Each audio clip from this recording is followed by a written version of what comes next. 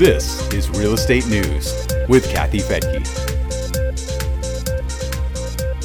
When the world shut down because of COVID-19, few people thought their work routine would change so drastically. It's now more than a year since the virus forced people into a remote work environment. And with the pandemic threat diminishing, there are big questions about the best way to shift to a more hybrid model that combines workplace with work from home. I'm Kathy Fettke, and this is Real Estate News for Investors. The sudden shift to remote work in 2020 has had both benefits and drawbacks. For some people, working from home killed the work-life balance because you're always at work. There are no external cues telling you that the work hours are over. That makes it hard for some people to quit working and has led to a sort of exhaustion. Slate.com heard from people who said, "It's hard to unplug from work at the end of the day, and sometimes I'm working on and off until midnight." Working with a house full of kids can make the work-from-home life even harder. One parent wrote to Slate saying she has to make phone calls and get her work done with loud noises and toddler meltdowns in the background. She feels like she's on from the moment the kids wake up until the moment they go to bed. And then there are people who absolutely love the flexibility of a remote work schedule. One woman says, "I can take it easy first thing in the morning, have breakfast and coffee, read the news, and not feel rushed. If I'm having an early afternoon slump, I can take a short nap. And if she doesn't get enough done during the 9 to 5 hours, she can work later in the evening to get those things done." There are also people who miss the camaraderie you get from the office, and others who've cut the office cord by moving to a completely new location, far away from their workplace. Many have also taken on a more nomadic lifestyle, depending on where they want to wake up in the morning.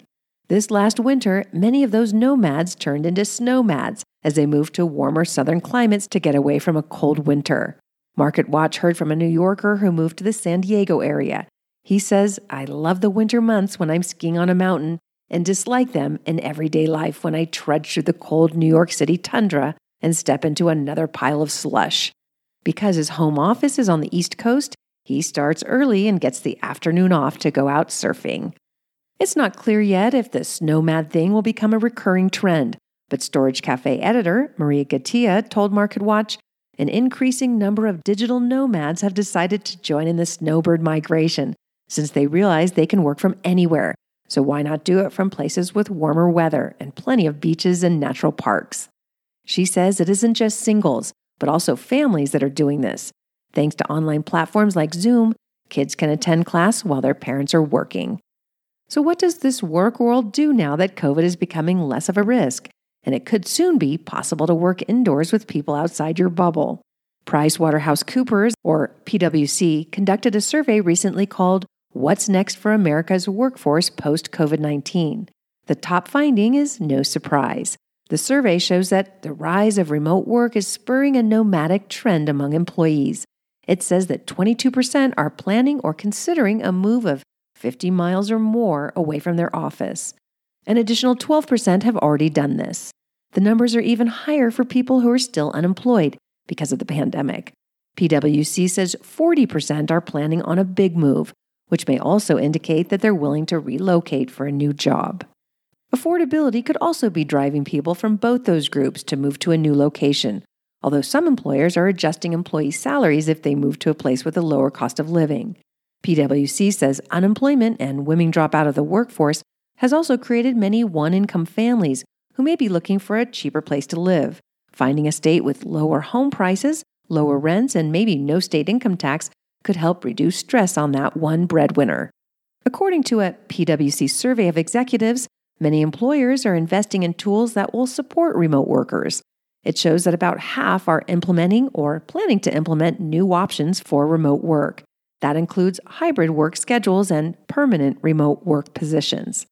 Because many workers, especially the younger ones, feel that networking is crucial to their career growth, PwC says it's likely that employers will embrace the hybrid work arrangement. It says that working remotely may not be widespread and permanent as some initially expected. Among the things that companies must consider are, first, if companies want a hybrid workforce, they'll have to be clear about the amount of time employees should spend in the office. PwC says it's typically 2 to 3 days a week. If they have employees who've already moved more than 50 miles away, they'll have to decide how to handle that. That could mean deciding whether they'll cover any travel costs to bring employees to the office for important meetings or events. It could also mean having a bigger talent pool to choose from, which would also make them less reliant on individual employees. Among the things that employees value are, first, 44% say they want unlimited vacation time. Number 2, 38% say they want flexible work hours. 3, 38% want a permanent remote option. And finally, 37% want unlimited sick time. About a third of the people taking the survey also want above-average training opportunities, paid time off for community services, and extensive mental health benefits. PwC says that the unlimited vacation day model may be a financial advantage for the company because studies have shown that employees take fewer days off, not more. It says that if companies want to encourage employee well-being, it's better to offer additional days off and make sure they take them. The survey also lists problem-solving, ability to learn new skills and apply them quickly, and adaptability as the top softer skills that employees feel are important. Microsoft has already taken big steps towards a blended model of work where some employees work at the office and some employees work from home. It published a research paper called "The Next Great Disruption is Hybrid Work. Are we ready?" It appears that Microsoft is working towards that goal. The report says we're all learning as we go, but we know 2 things for sure. Flexible work is here to stay, and the talent landscape has fundamentally shifted. It says with over 40% of the global workforce considering leaving their employer this year, a thoughtful approach to hybrid work will be critical for attracting and retaining diverse talent.